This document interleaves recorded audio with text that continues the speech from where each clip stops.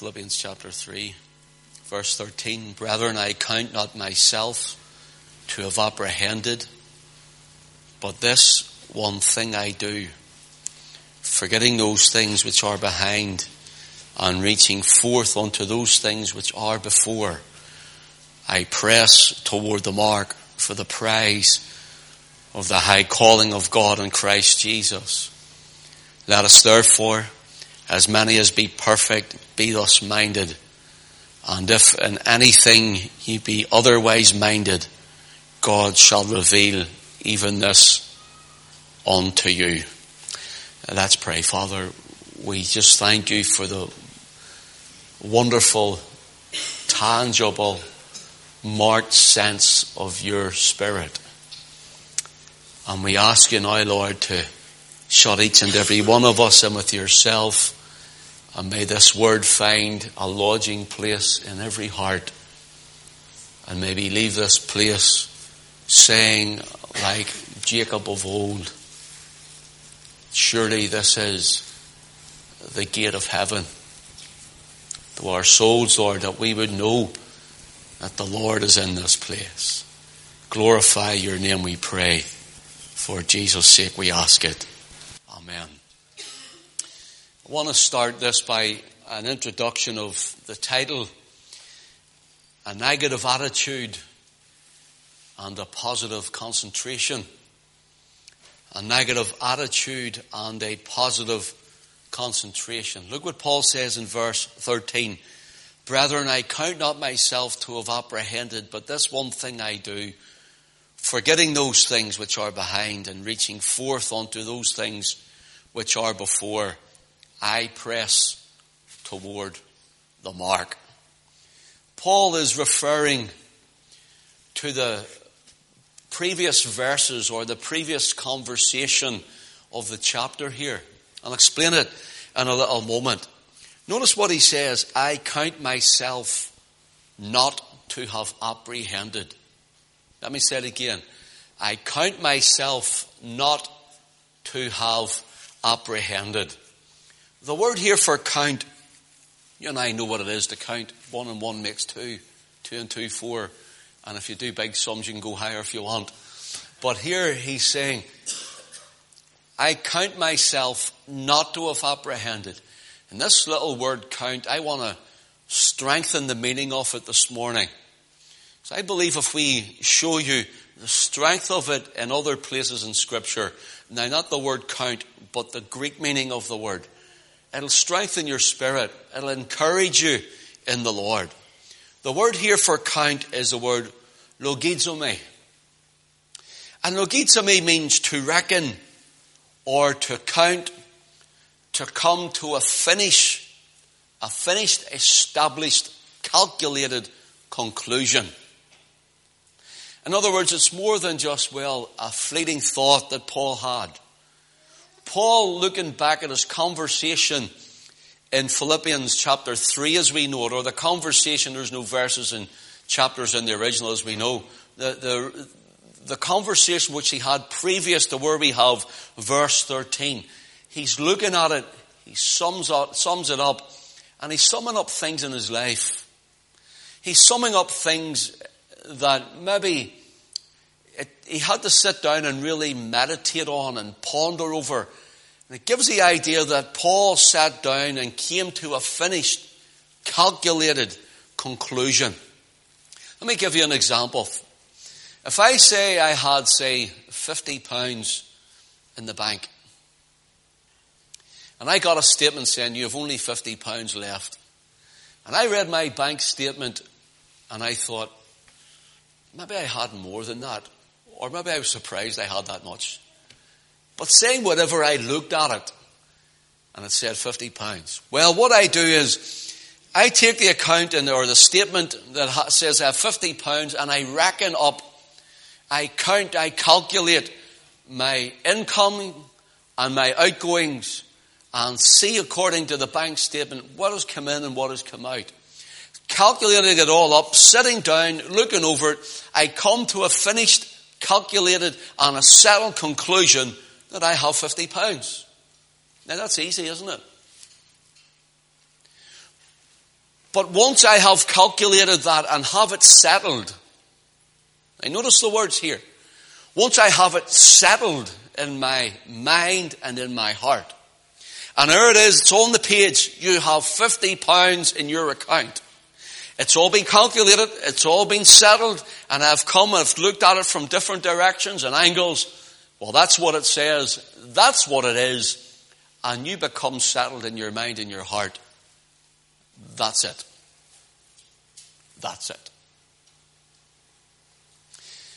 Outside of that, if I have come and looked at my income and my outgoings, and I have looked at it from every angle, and I've counted it up, and I've phoned the bank, and they've posted me out a new invoice, and it says, or a new bank statement, and it says £50.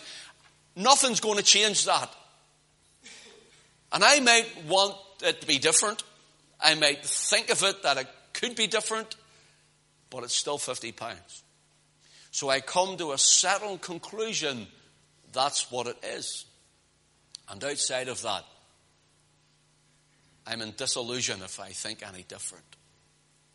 Outside of that, in other words, I have to be true to myself, or I'm deceiving myself. If it says £50, we've done all the calculation, and it says £50, no matter how much I speak against it, no matter how much I count it up again, no matter how much I try and fiddle the print by writing a 6 or another 0 at the end of it, I won't turn it to £500. It's still what it is. It is what it is. That's what Paul's saying here. He comes to a place, he says, I'm not going to deceive myself. And I'm surely not going to deceive you. He says, I count myself not to have apprehended. I have looked at these things left and right, upside down. I've come through so much, he says, but I've gathered it all together. I've meditated on it. I've pondered it over. I've thought about it. It is what it is. I won't deceive myself. I count myself not to have apprehended. In other words, the word logizomai refers to fact. Fact, rather than supposition or opinion. Now, many of us as Christians, how many of us want the word to fit our experience, that we can live or believe or have an opinion or a supposition? We want the word to fit our experience rather than our experience fitting into the word. No matter what way we look at it, no matter how much we try and discard it, no matter whether we run away from it, it is what it is. It's fact. It's settled. And the problem is, many of us as believers, born again, blood-washed, children of God, many of us run around with negative attitude. We do not have a settled, calculated conclusion of God and whom he is to us and whom we are in him. You know what happens? We become so discouraged, become depressed, we go wayward, we backslide, we become stale, because we don't know in our own hearts truly the settled conclusion of God in our lives. When a heart is settled and has, as it were, a calculated conclusion that God loves you, that you're his in Christ, that you're forgiven of all your sin, that you're righteous before the Father. Yes, when you have went wrong. Yes, when you've wandered away and went astray. Yes, when you've sinned before him. I am not advocating a walking an open course of sin now. But no matter what, you need to come to a settled conclusion, a calculated conclusion of what the Word says about you and your God.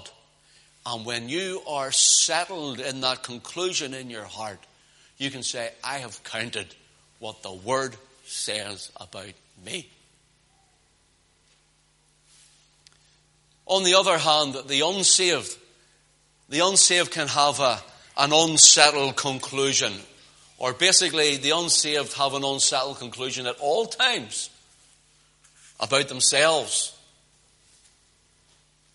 For in other words, the dead those who are dead in trespasses and in sins. They're dead toward God. They have no idea of their condition. And so when they hear the word of God, or they're brought to a gospel meeting and they hear the gospel being preached, or someone's witnessing, the reason they stay away from church, the reason they don't want to come is because they can hear things they don't want to hear. Some Christians are like that too.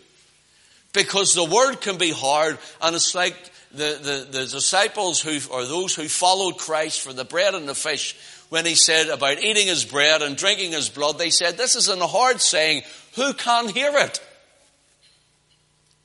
And they walk away from him. He turns to his disciples and he says, will you also leave me? And Peter says, to whom will we go? For thou hast the words of eternal life. I might not like what I'm hearing. I might not have come and followed you, Jesus, to hear these words. It might pierce me like a sword. It might go through me like an arrow. It might hurt my feelings. It might do something inside of me that makes me want to run away, that makes me want to hide, that makes me want to disappear. But one thing is this, in only you and you alone are the words of eternal life. You see, they're settled. Forever settled in heaven. And that word is settled in heaven doesn't change. So that word that is settled in heaven doesn't change all the time. It stays forever. When God spoke it, God meant it, and so God keeps his word. And you and I, we tend to judge God, as it were, or put God into a box where God is like unto the human. The man and the woman who say one thing and mean another, or say one thing meaning to do what they say, but they don't do it. Failing and falling, faltering and letting each other down. God is not like that for you and your life. All the things he says in this scripture, we need to, as it were, reckon them up. Come to a calculated and a settled conclusion in our hearts. And not to be like the unsaved to say, well, I don't want to hear those things, so I'll stay away from it. But rather allow the word of God to enter our very spirit. The word of God to be shut up like fire in our bones until we cry, not my will, but thine be done. And come to a settled conclusion of whom we are before God. Christian, this Bible tells me something about you and about me. Now let's come to a settled conclusion in it, once and for all. If you're trusting, if you've been regenerated, quickened and made alive to the Holy Spirit, and you have been touched by the Spirit of God, you have received Christ as your Lord, you're believing in his sacrifice on the cross, the shedding of his blood as a once for all, never to be repeated sacrifice for your sin, that Christ bore your sin and your shame, your suffering, your sorrow and your sickness in his body on the tree. The Word of God said it. Come to a settled, calculated conclusion. Then God means it. You have it. So that's it. That's the word logizomai. I count, Paul says. The unsaved can run away. The unsaved can live how they like. But at the end of all matters and all things, there is a throne of judgment. And they will be judged according as God's word says. Not as a preacher in Donaghcloney says. Or anyone else for that fact. According to the word of God. The man and the woman who are Christ's and have run away from duty like Jonah will always be found out by God and sent back to where they were. Now let's try again, son. You can run so far and you think you're getting away, but you always run in to the arms of God.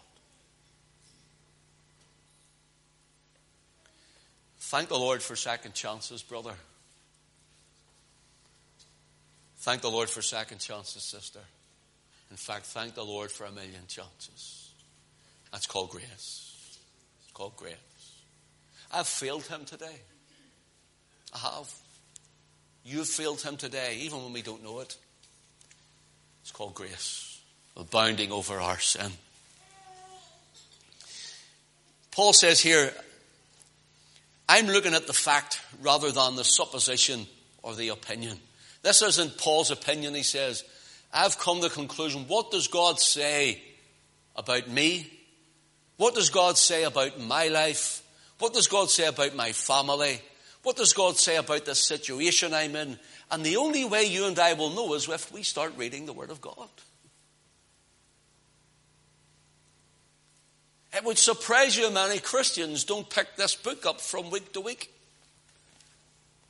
And if God were to show each and every one of us up and say, when's the last time you read my Word? I wonder how many red faces there would be. I remember in a prayer meeting one time, and I'll tell you who it was. It was Pastor Johnny Brown. We're in a prayer meeting one day in Whitewell. And Johnny Brown got up and he was praying, and he says, Lord, we know, talking about praying for backsliders and those who are wandering away, and strength for them. And the bema seat of Christ is where we receive reward or loss. It's not the great white throne judgments for believers standing before God. Believer, I have to tell you something. You're going to stand before God and give an account.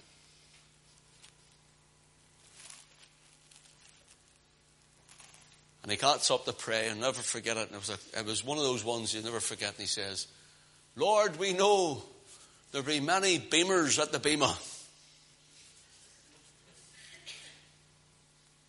Plenty of red faces before you, Lord. Beamers. Be many beamers at the bema. Whatever the Lord says about you and about me, that's it. It doesn't change. I want to say it again because I feel it needs to get into our spirit. It needs to go into our hearts this morning. Whatever God says about you, it doesn't change. You know what God says about you this morning? That you're righteous in His Son. Do you know what God says about you this morning? You who are weak. He says then, if you trust me, I'll lift you up. I'll strengthen you. Do you know what God says about you this morning to the prodigal who's run away from God? He says, well, I'm here and I'll welcome you with open arms when you come to me. We need to get it settled into our hearts who God is, what God says, and what He says about me, and what He says about you. God says about you this morning, you're justified before Him because you're in Christ. You know what that means? You're just as if you had never sinned. Oh, swoon, hand on the forehead. Swoon, Lord, I can't come before you. We need to get rid of that mentality, because next thing you're swooning, next thing you're fainting, next thing you're dying. God says, I know who you are, dust of the earth, worm of Jacob. I know where you've been. I know what you've done. Just come back to me, and I will freely love you. God's word says that the blood of Jesus Christ, His Son, cleanseth us from all sin. This word here, logizomai, for count, Paul says, I count myself not to have apprehended. He's come to a finished and a settled, calculated conclusion about what God says about His past life, His present life, and His future life. And you and I really need to know what God says about our past life. Let me show you what He says before we look at this word here. I'll just read it to you just for time's sake. I'll try and quickly get to it. Listen to what God says about your past life.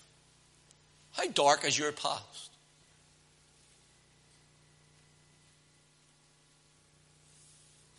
Mine's is pretty dark. So how dark's your past? Or maybe you've been saved from a young age. Listen to what God's kept you from. But all of us need it saved. Listen to what He says this morning. Micah chapter 7 verse 18. Who is a God like unto thee that pardoneth iniquity, and passeth by the transgression of the remnant of his heritage. He retaineth not his anger forever, because he delighteth in mercy. Now notice what he says in verse 19. He will turn again. He will have compassion on us. He will subdue our iniquities, and thou wilt cast all their sins into the depths of the sea. God has taken your sin from you were born, conceived in your mother's womb. You're born and shapen in iniquity. And every single sin, God has taken them and nailed them to the cross in his Son.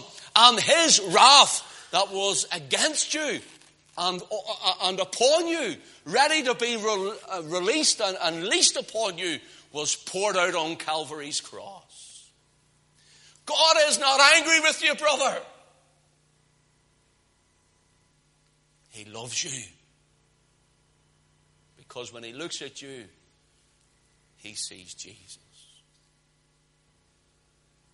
Now, God may be angry if you're getting up to no good. And he may chastise to bring you back to the way because he loves you. But he's not sitting like a tyrant with a big stick. I'm going to beat you, Christian. He's looking at you and he's saying, you know what? I love you. My Son died for you. Get it settled in your heart this morning that he loves you. And the goodness of God should lead us to repentance. A change of mind in our ways and our attitudes. A negative attitude is what many believers have about God and who they are in God. But what we want to look at, and it'll take us into next week, is a positive concentration.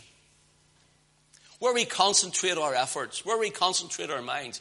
Because I've said it before, where your mind is, there your heart will follow. Where your heart is, there your body will follow.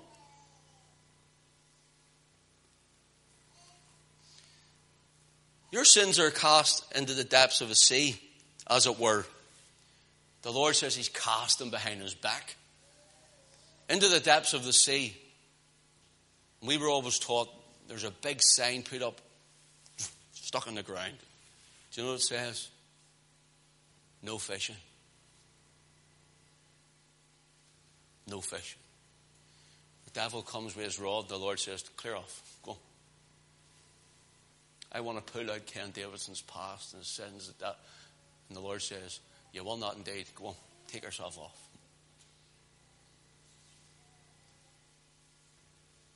No fishing. The forgetting, as it were, of God is not a weakness of God, but a strength. And his strength is that he is able to completely obliterate any remembrance of your sin and mine because Christ died for us. Do you see when we die and kingdom come and we open our eyes and from death into life and stand before the first view we have of the throne? We'll be worshipping and we will stand at a bema seat, but you know, we're not going to be burning in a lake of fire. We're going to be entering the joy of the Lord. Settle it in your heart this morning. I want to look briefly before we wrap this up. This is just an introduction. Turn with me to 2 Corinthians, please. 2 Corinthians. I want to look at this word, legodzime, or legodzime. 2 Corinthians, please, chapter 3. Now, the English word is different, but it's the same Greek word. We'll not read what it's all going on here. Just one verse I want to look at. Verse 5. Not that we are sufficient of ourselves to think anything as of ourselves, but our sufficiency is of God. Notice what Paul says here. Not that we are sufficient of ourselves to think anything as of ourselves, but our sufficiency is of God. See the word think. It's the same word for count. Legosame. In other words, Paul is saying, do you see all the things that we bring, whether spiritual or material? The healing power in prayer, the laying on of hands and the receiving of the Holy Spirit. The preaching in power and authority of the Word of God. Speaking the Word forth. He says, see all of those things, it's not of ourselves. In fact, he's saying, whenever I think about it, notice what he says, not that we are sufficient of ourselves to think anything as of ourselves. We've thought about it, we've pondered over it, we've questioned it, we've asked it, we've prayed about it, and we've come to a settled conclusion that Paul the Apostle is just a man. But everything that is working in Paul and through Paul, he says, it's not our sufficiency. It's all of God. So the word think there is the same word, logizomai. Paul's saying here, look, anything that we have, we cannot reckon that it's ourselves. Brothers and sisters, notice this and understand this.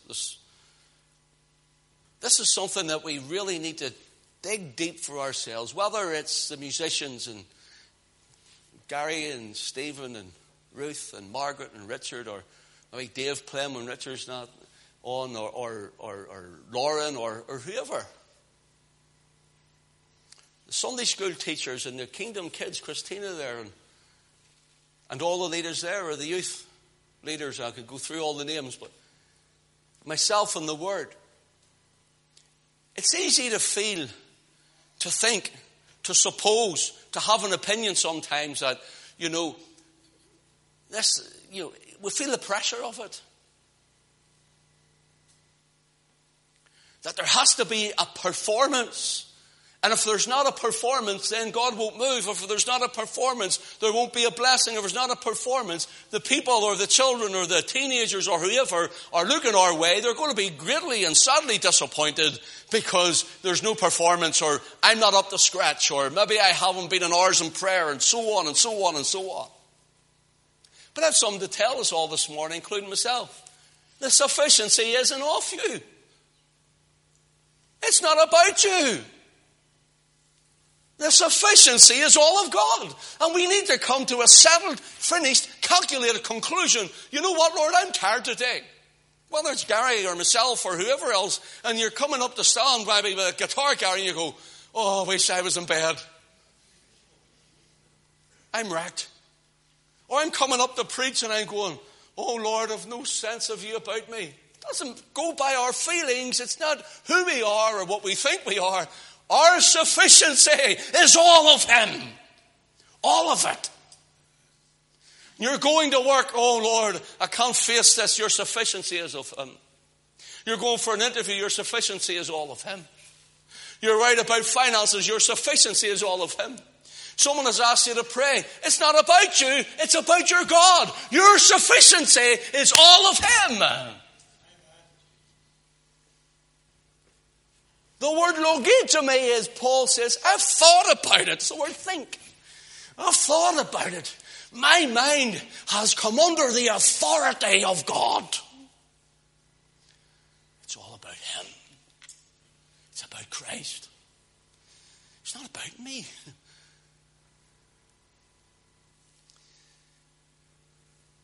If it's about the man, if it's about the woman, then let's just shut shop and go home. There's better things I could do. But it's not. It's about Christ. Your life and all you are, your sufficiency is not of you. You need a settled, finished, calculated, reckoning conclusion to know in your mind, your heart, and in your life that no matter what you think, no matter your opinion, no matter what you're trying to work out for yourself, that it all comes round to this. It's all about Him. It's all from Him. Some of the best meetings that I personally think that we have had, I've been feeling the worst could be. Oh, I can't do this, Lord, this morning. You know, when you come in and you're coming in and you're here, and that's the calling, this is the way things are, but You know, when you come in and maybe you're sitting in your seat and you're not feeling up to things, well, it's easy to not enter into worship or not, although we should. Not enter into worship and let things go by and your thoughts are all around you and you're trying to fight your way through things. It's easy to get into that mode, but when you're here, whether you're singing or playing or leading or preaching, you know, and you get up and you go, Lord, I don't feel I have anything for the people. That's when the Lord says, you never have anything for the people, son. You don't even have anything for yourself. And that's the truth. And when we get to a settled conclusion in our minds, Lord, this is me now speaking to the Lord. Sometimes you're about to see into the private life of Ken Davidson here. Sometimes the light comes on and you go, Lord, you're right. I'm always right. You're right, Lord. It's not how I feel. And it's not what I think. And it's not my opinion. It's fact. His word says that he is God over all.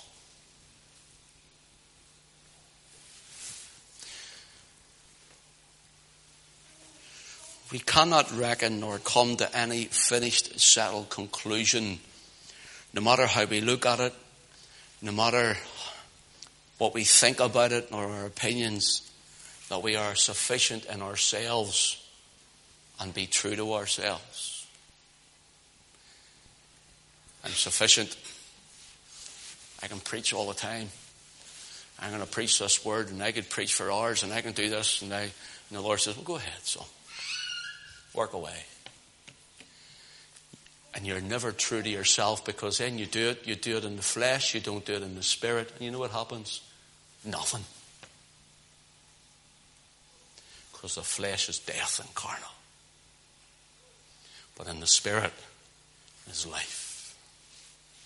Brings life to the meeting, brings life to the people. It'll bring life to your life.